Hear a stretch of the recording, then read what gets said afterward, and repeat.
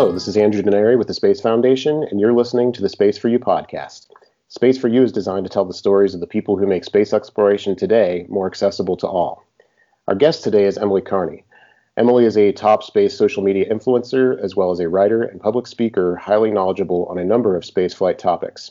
She was formerly a nuclear propulsion mechanic for the Navy and was also a teacher for a time. In 2010, she was a freelance writer when she founded her blog, This Space Available, which is still going strong a decade later. And then in 2011, she created the hugely popular Space Hipsters Facebook group, which she still moderates. Besides those ongoing endeavors, she is also currently a co-host of the new Space and Things podcast. Emily, thanks so much for joining us today. Well, thank you. I'm thrilled to be here. So I don't ask this question every time, but it is kind of a perennial question. What sparked your interest in space? Oh, wow. Well, my interest in space was started when I was really young. I grew up not very far from Kennedy Space Center. I grew up in Florida on the other side of the coast. I grew up in Pinellas County, where I still live. And when I was a kid, the space shuttle program had just started. And one of my most vivid, very early memories was one day a space shuttle launch was going up, and my mom was like, "Oh, the space shuttle's going up, let's go outside and watch it." And sure enough, from the front yard, you could see it.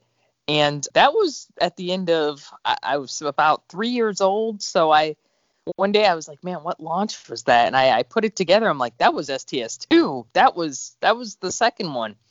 So that experience and just seeing, wow, a spaceship, launched into space, as a kid from your, when you're, in your front yard just chilling, I just really became obsessed from that point on. So ever since then, I couldn't get enough of space. As soon as I started to read, I would try to read space books, and it's pretty much been a passion ever since that point. So yeah, that started very young. I could see that would be inspirational. I'm a space shuttle era kid too, but I didn't live closely enough to watch any of the launches, unfortunately. It was really cool.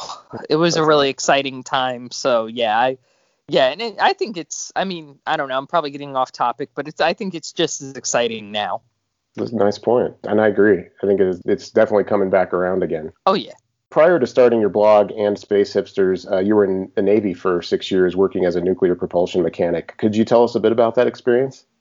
Yeah. Basically what happened was I grew up in sort of a single parent, not very high income household. And I really wanted to go to college. But honestly, my family didn't really have any money for that. And, I had ambitions, but financially, I just did not see how I could reach them. So when I was about 18, I always had kind of wanted to join the military, not because I was obsessed with the idea of, being in the military and all that stuff, but it was a really good platform for, younger people to kind of get into a science career, I guess, because there were a lot of things the military offered that the civilian world just didn't offer straight out of high school, So when I was 18, I talked to a Navy recruiter.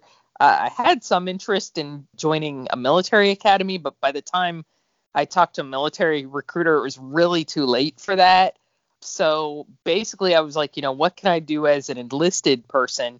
And they were like, well, we have this nuclear program, and you can go on a carrier, because at the time they didn't allow women on submarines.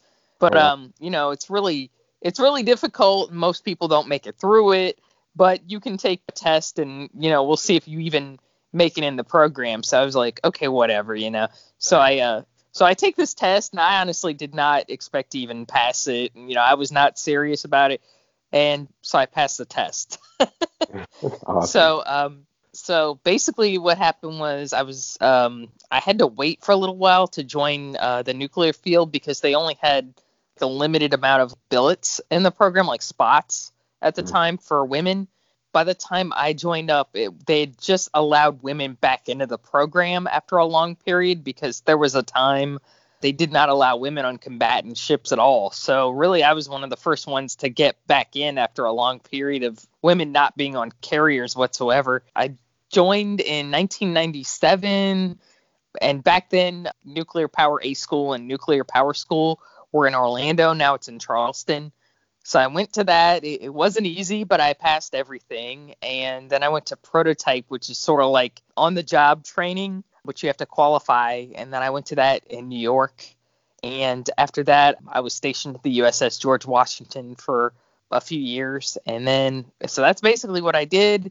It was certainly an interesting time. I can look back at it now and appreciate it. I met a lot of people who I'm really still really good friends with. And I certainly saw and experienced a lot of amazing things that I don't think I otherwise would have done. And really, I mean, what was important to me was my education, was to get a college education. And between the GI Bill and the Navy College Fund, I was able to get my bachelor's, which for me was really the most important thing, because otherwise I don't think I could have ever afforded college. Yeah, I was from a really low, income family, and my mom was a single parent and stuff like that. You had to hustle, and I would have not been able to have that opportunity to me otherwise. So I'm really grateful for it. I think it was a good experience, and I don't think it's for everybody. I don't know if I would recommend it to all people, because it's certainly challenging, but I appreciate it though. So that's basically what I did. And I got out in 2003 and I went to school. So for me, it really kind of solidified my interest in, I didn't want to be a nuclear engineer per se. Like I know people who work in the nuclear field, and it's really difficult, especially I think for women. There are not a lot of women who do that. And I'm not trying to say women shouldn't do it. I absolutely think women should do it. But it's very difficult. There's a lot of shift work, and you're going to spend a lot of time away from home and from your family. For me, it would be more difficult on a personal level, because I'm sort of lazy. I like to be able to take naps. It's a lot of hard work, basically is what I'm saying. So I don't know if I would be well suited to that kind of work full time anymore. So I never really had an ambition to do that. I always wanted to be a writer. So I can relate. So working with, nuclear propulsion, working as a mechanic, working on a carrier, do you think that informed your space background as well? I do think it definitely helped, even though I wouldn't say they're opposing fields, but even though they're different scientific fields, I do think having sort of an engineering background and having some basic knowledge of engineering definitely helped inform my writing about space flight. And I think it definitely helped me to understand like technology and be able to visualize things better and help, I guess, others visualize things better when I'm trying to talk about certain concepts. But the thing is, I'm sure there are writers out there who don't have that background, and they do a great job. It's just, for me, I think it helped a lot though. So fast forward, and in 2010, you started The Space Available, and it's now 10 years old. What prompted you to start it? Was there a gap in space coverage you saw that you were responding to, or was it just kind of a personal outlet at first? Honestly, at the time when I started it, I'd always had an enthusiasm for space flight, but at that time, I was really starting to get super back into it. I was starting to read a lot of space flight books again. I was just kind of, enjoying a lot of the websites from that period. There were a lot of Tumblr blogs that were coming up that discussed space flight in kind of an irreverent way, not so serious. And I really enjoyed it. So I was really starting to get back into it, in a huge way again. And I was like, man, I was doing freelance writing for some outlets at the time, and I wrote mainly about like pop culture and music.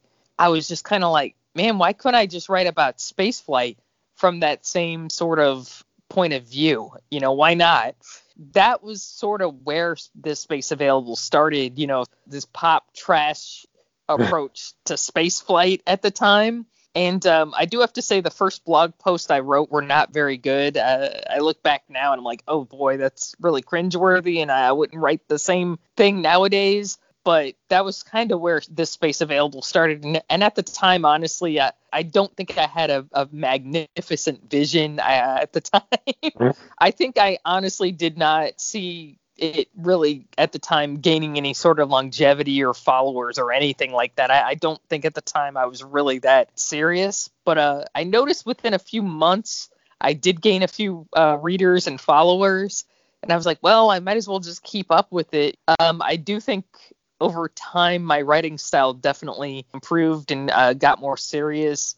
And I started to kind of tackle subjects that I'd always been long interested in, but I didn't see many other people really discussing them. So I was like, well, why can't I look a little more into this and, maybe discuss it a bit? So I guess that's how it evolved over time. But at the beginning, I don't think it was so serious. I think it was more of sort of a pop culture version of space flight, and it wasn't quite as detailed as anything I would write now. Kind of coming from that music background, I could see that. And so it's evolved, and you got kind of more of a focused perspective and everything. And it was picked up by the National Space Society, so that's, an honor, right? Oh, God, yes. Yeah, because I wanted to put my blog, I wanted it to have a home somewhere, and so when the NSS put it on their site, I was just, blown away. I've been reading the National Space Society, their website and their magazine for years. They have a magazine called Ad Astra, and they have a tremendous heritage in the space community. They've been around for a really long time, and they've had their hand in a lot of different things, as far as activism and space history is concerned. So, yes, it is a massive honor for me. Great. Yeah, it's a validation for sure. And how do you decide what you're going to write about? Is it kind of on a whim, or is there a strategy there?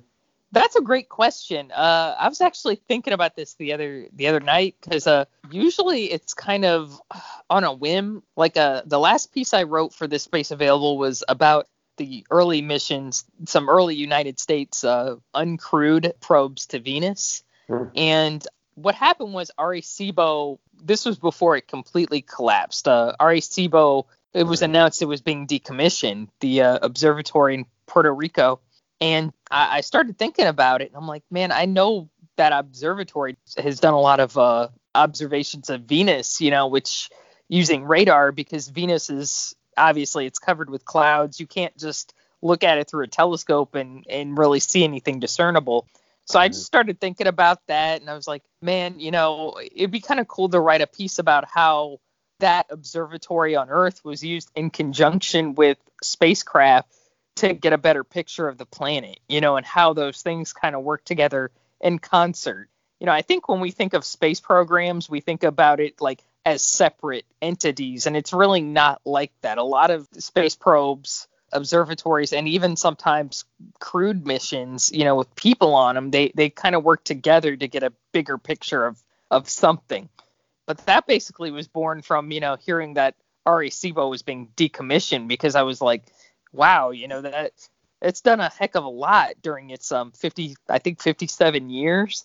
So I kind of got it from that, and I'm currently I just decided to do this last night. There's a TV show on Apple TV called For All Mankind, and it's entering season 2, and they have crew patches. And many of you who know about my writing will know that I'm obsessed with Skylab, and some of the season 2 patches had Skylab on it. So I'm like, okay, what are they doing with Skylab in the 1980s? Because it's supposed to be set during the 80s. So I started thinking about that, and I'm like, are they going to reuse it? And then I started looking into Skylab reusability studies, and I'm like, okay, I fell down a rabbit hole, so I'm going to write about that because of a TV show.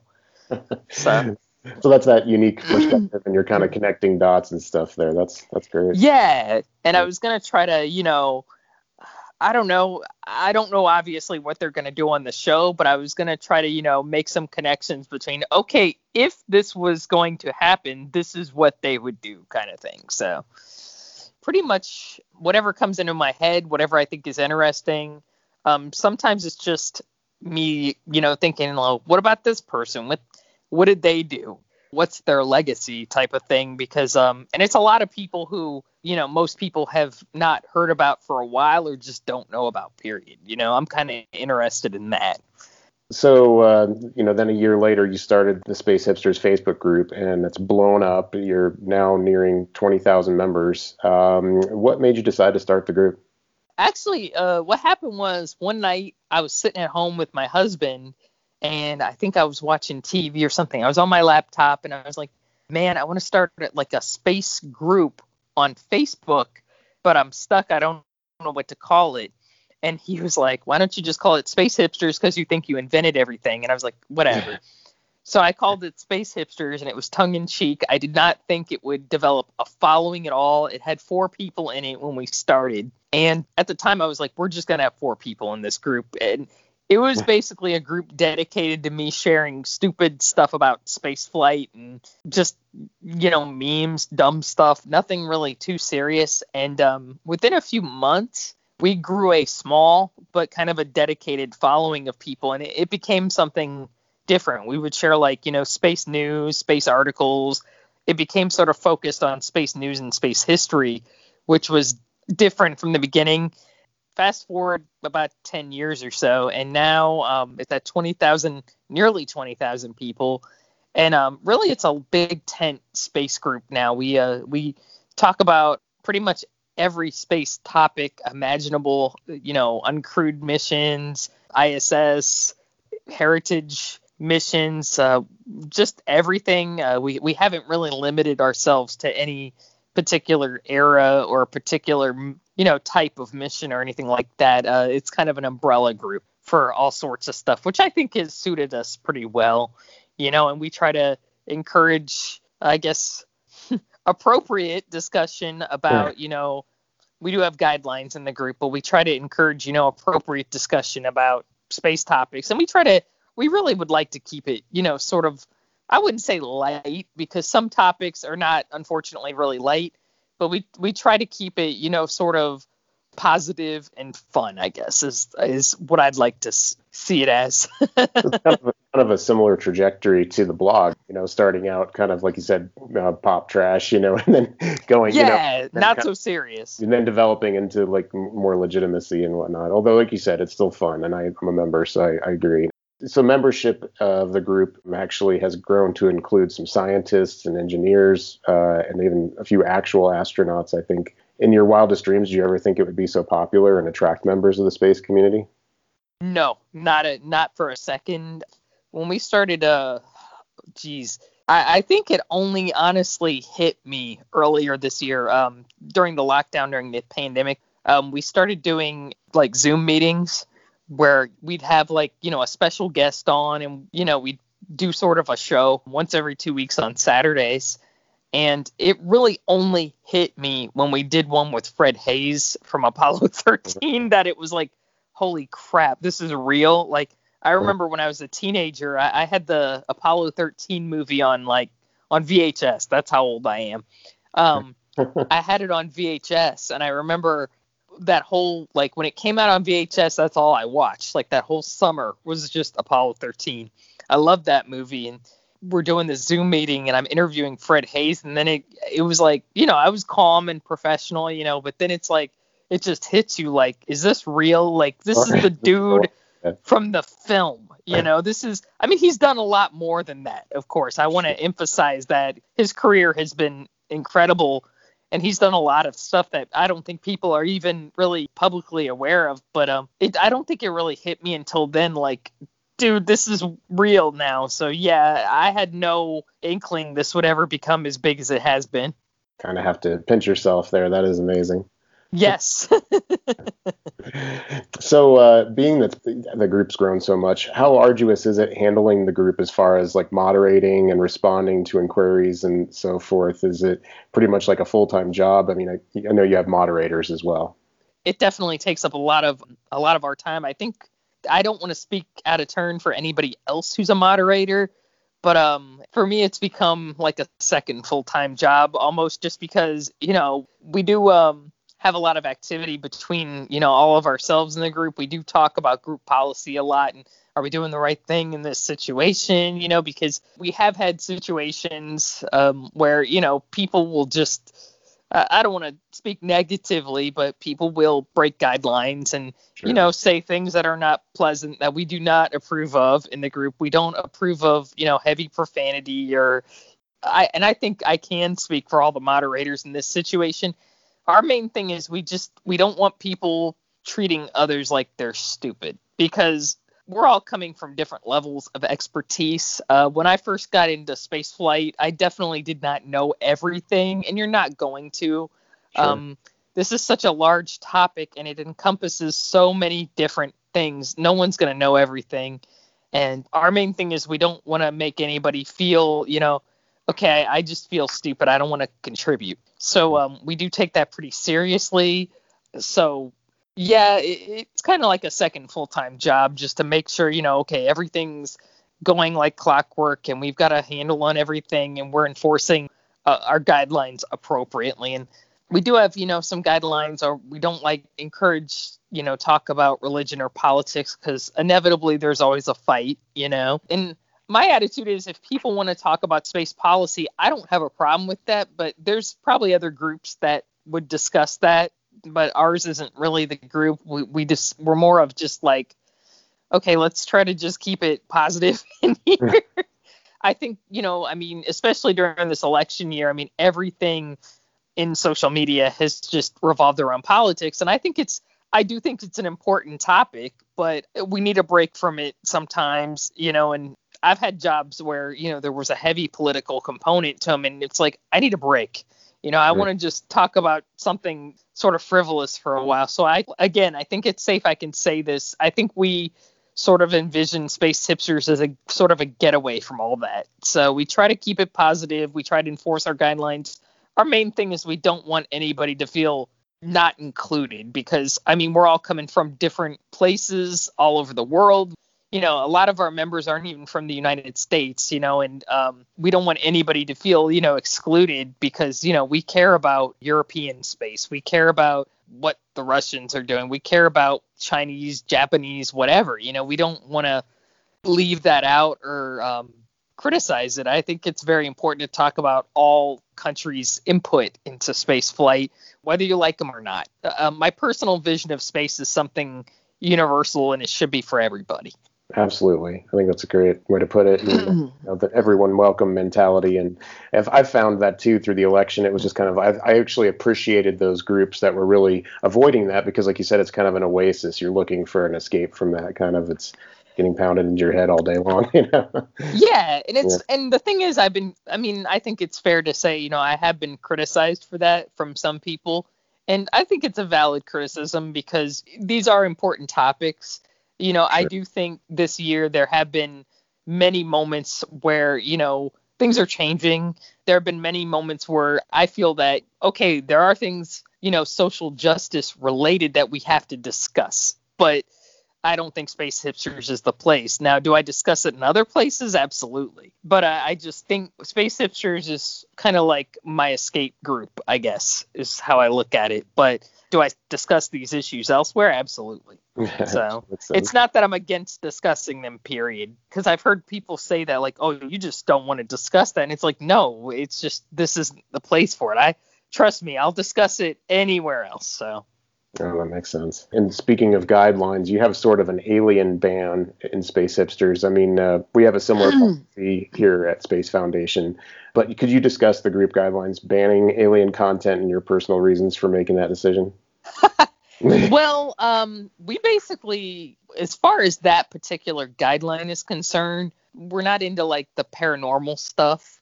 There's a certain subset of thinking, I don't know if it's the space community or what. I don't even think it's the space community, but there's a certain subset of people who are, interested in, astrology and, UFOs and, free energy and stuff like that. We're not really that kind of space group.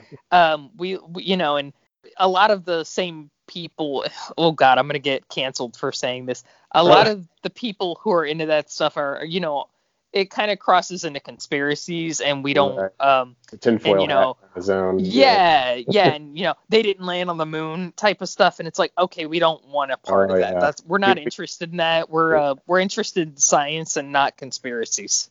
We deal with a lot of that, fake moon landing stuff too. So I can totally relate. Yeah. And, I don't know. There's sort of the debate UFOs versus aliens and stuff, but it's just we're just not interested in disseminating, misinformation or anything like that. Keep it scientific or, at least, verifiable. Factual. Yeah. Right. As factual as possible, and there's some stuff that's more theoretical out there as far as space flight is concerned that I guess sort of, I wouldn't say blurs the lines, but when you talk about things that don't exist yet, okay, but it's still based, some of the stuff is still based in science, but we're not interested in sort of like the, Area 51 UFOs type stuff. And it's like, oh God, no, yeah, we're not into that. So yeah, we're into actual space flight, not, conspiracies and stuff. Gotcha. And so possibly lesser known is that Space Hipsters also has a bit of a philanthropic aspect. Could you speak to some of the successes you've had in that regard? Yeah, we've done a lot of stuff probably in the last 2 or 3 years to contribute to the greater space community. We started working, I think it was in around 2017. There is a nonprofit, and we don't run this nonprofit. It's run by Zarina Salindo. That's her name. And the nonprofit is called Girls Taking Up Space, and it's really an awesome idea. Basically, it helps Native American girls go to space camp. And we think it's a really awesome endeavor just because that group is really underrepresented in sciences and STEAM. Right. And so we're really interested in, helping the younger population, especially, an underrepresented population, go to space camp and have that experience and get that spark of inspiration where they could maybe become a scientist or maybe go into aerospace. Who knows? You never know. Or even if they don't go into aerospace, that the whole experience in itself is just, it's a once in a lifetime thing. So we started working with them, I think, in 2017. And I forgot the actual monetary amount, but we've raised several $1,000s for them in fundraisers, and we've sent several girls to space camp. So that's really been wonderful.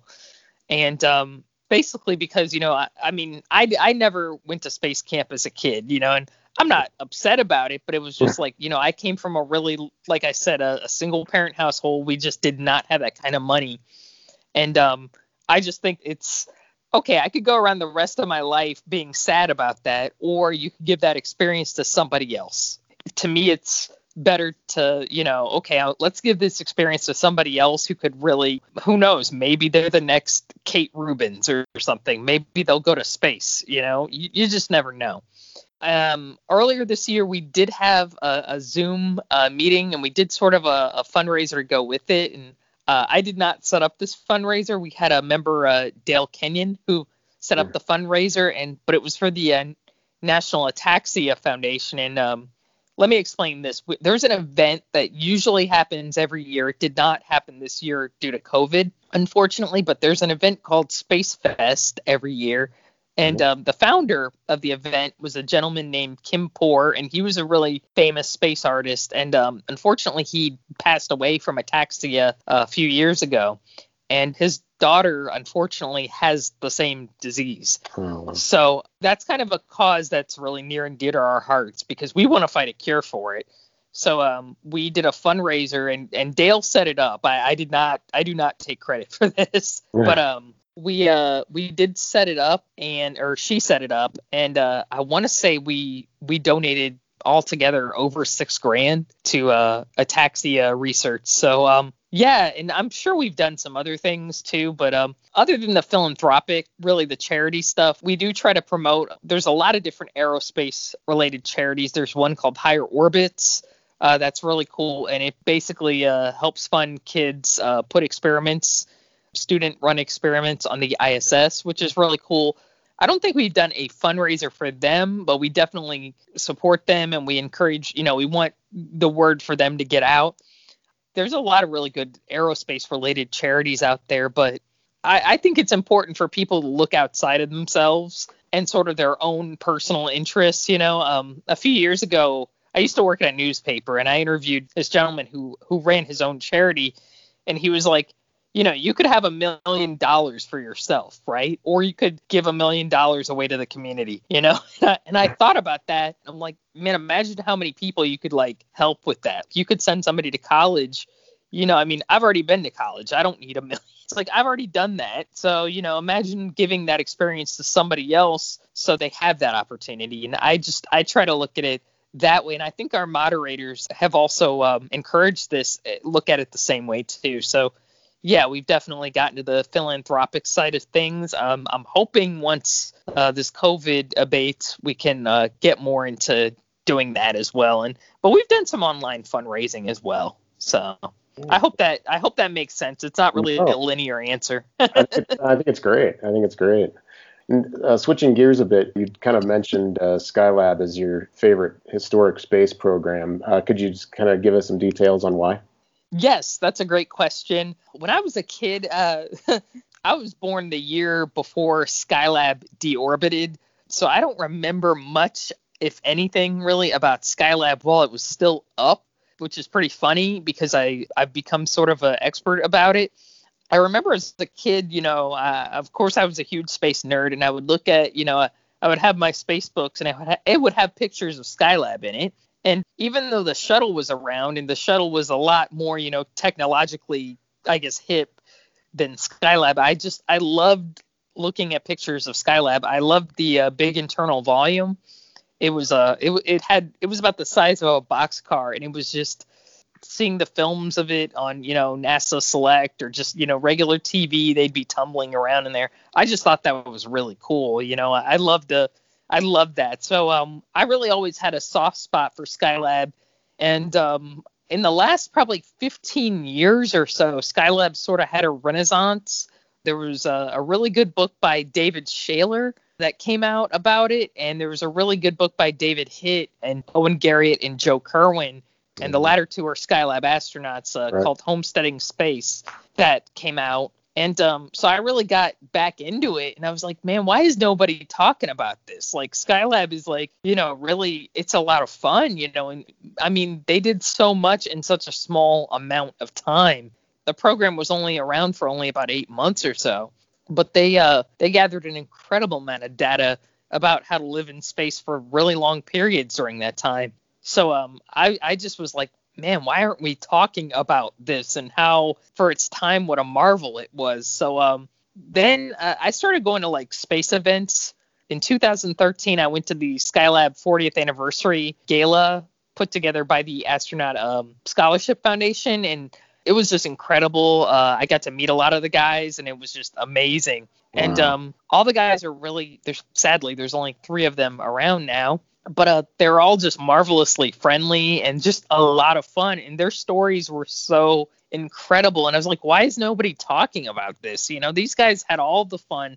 And I think Skylab kind of got overshadowed by the Apollo lunar program, which is awesome. Nobody's taking credit from that.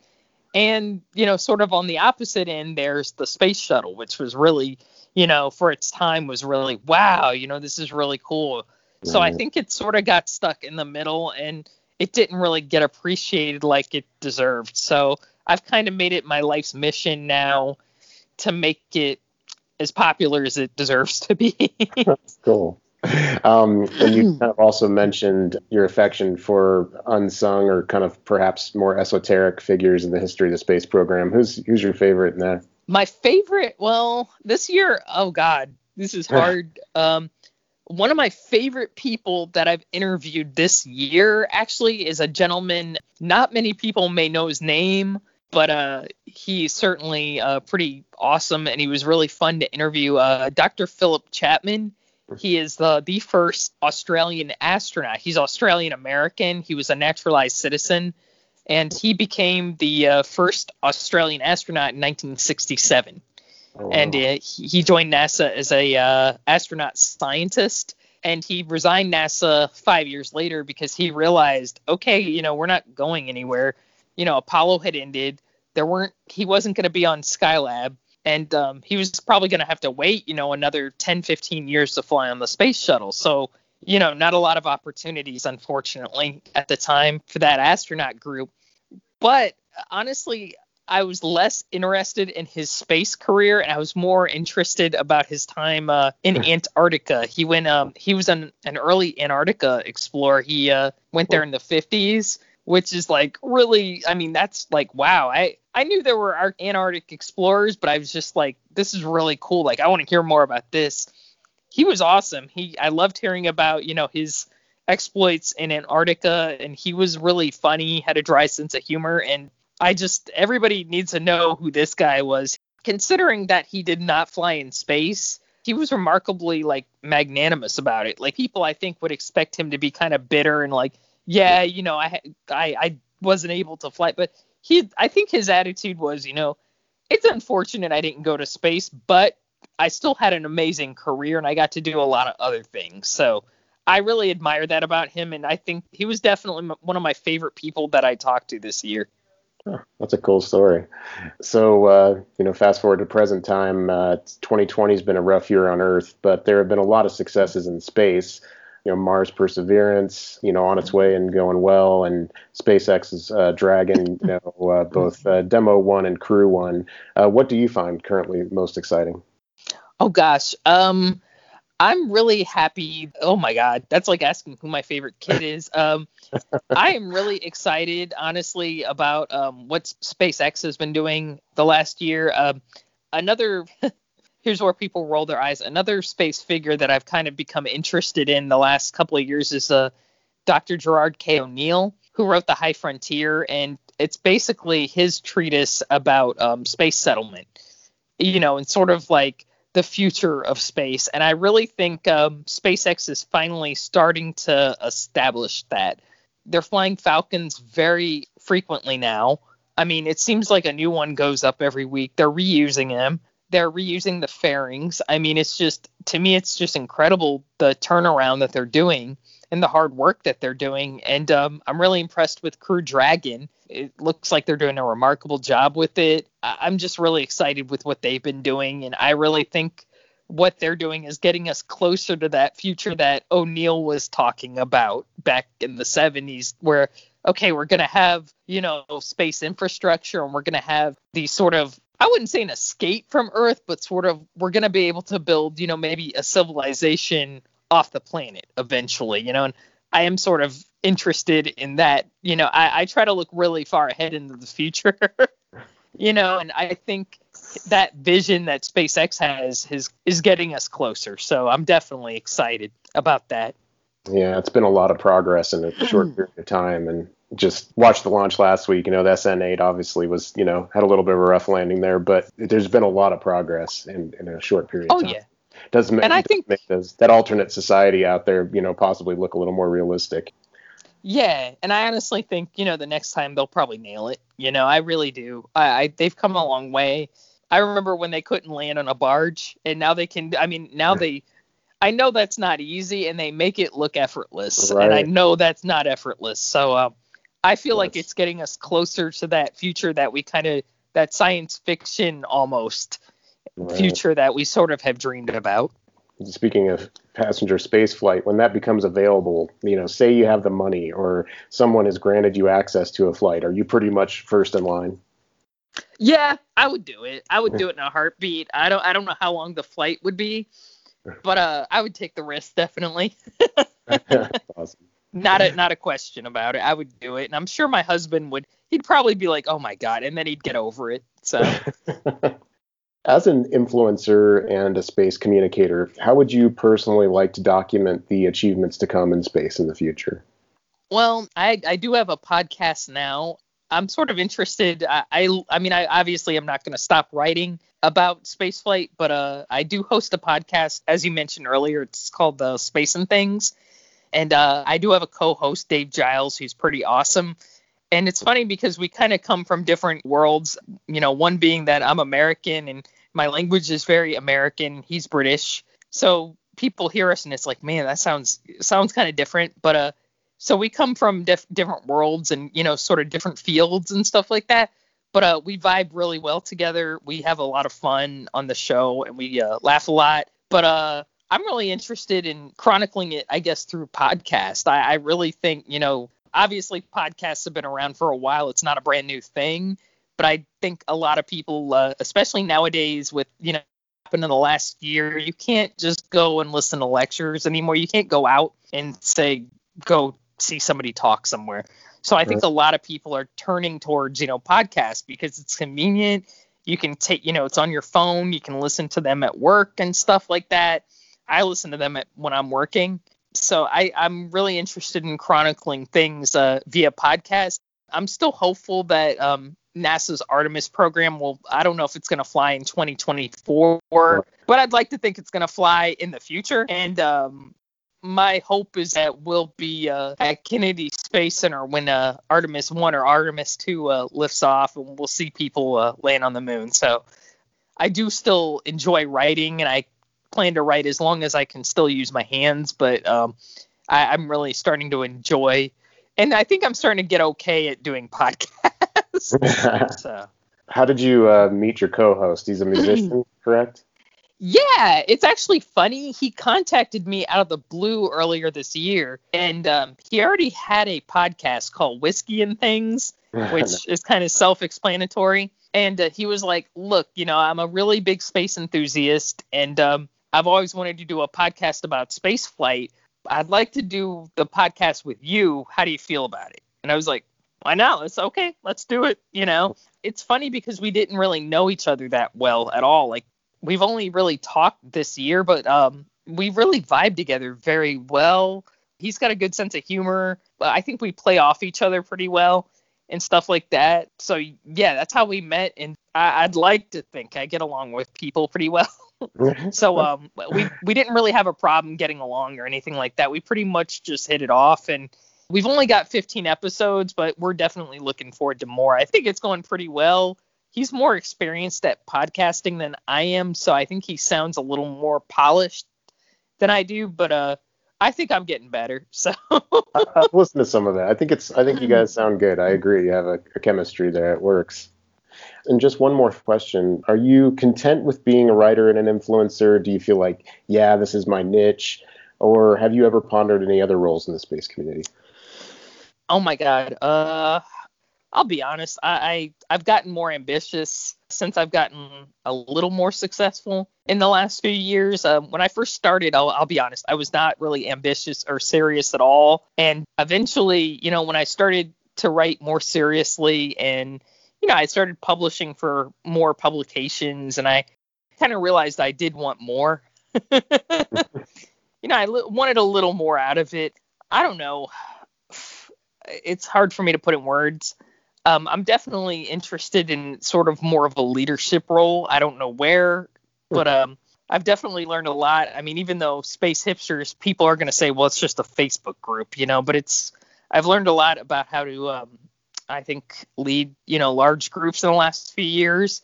And I hope I've learned a lot how to lead something in a positive direction, because that's really my thing. Is I don't view spaceflight as like an escape from Earth. I try to view it as an opportunity, and it's something that gives us hope too. I think humans have to reach out to something else, especially during this year and during some of the hard times we've been in. I think it does give us sort of a sense of hope. It's not really an escape as much as something to look forward to, I guess. I'm really interested in sort of being a leader in that. I don't know leading what, but I like being a leader in sort of a positive vein, and I view myself as a futurist. Like, I try to look really far into the future, like, okay, what are we doing 100 years from now? I don't know. I'm sort of interested in that role, if that makes any sense. Just want to support that movement and the positive force that it has with it. Yeah, I think it's important for us to go forward, and to be future thinking and to think, okay, what are we going to be doing in space, 50 to 100 years from now? How are we going to expand our civilization, are we going to expand it into space, and how are we going to use this technology in a positive way? If that even makes any sense. I try to look at things in a really big picture. That's excellent. Well, I think that covers all the questions I had. Any final word from you or anything else you'd like to add? No, I think that's pretty much it. I do have to say thank you guys very much, and I really enjoy everything you guys do in the Space Foundation. I do follow what you guys do, and I really am a big supporter. So thank you. Well, thank you so much for your time today. It's been really fun, and enjoyed learning about your many ventures, and we wish you ongoing success with all of those. Awesome. Well, thank you. I appreciate it. And that concludes this episode of the Space Foundation Space for You podcast. You can subscribe to this podcast and leave us a review on Podbean, Apple Podcasts, Google Podcasts, and Spotify. Don't forget to follow us on Facebook, Twitter, Instagram, and LinkedIn, and of course our website, spacefoundation.org, where you can also learn about the various ways you can support the Space Foundation. On all of these outlets and more, it's our goal to inspire, educate, connect, and advocate for the space community, because at the Space Foundation, we will always have space for you. Thanks for listening.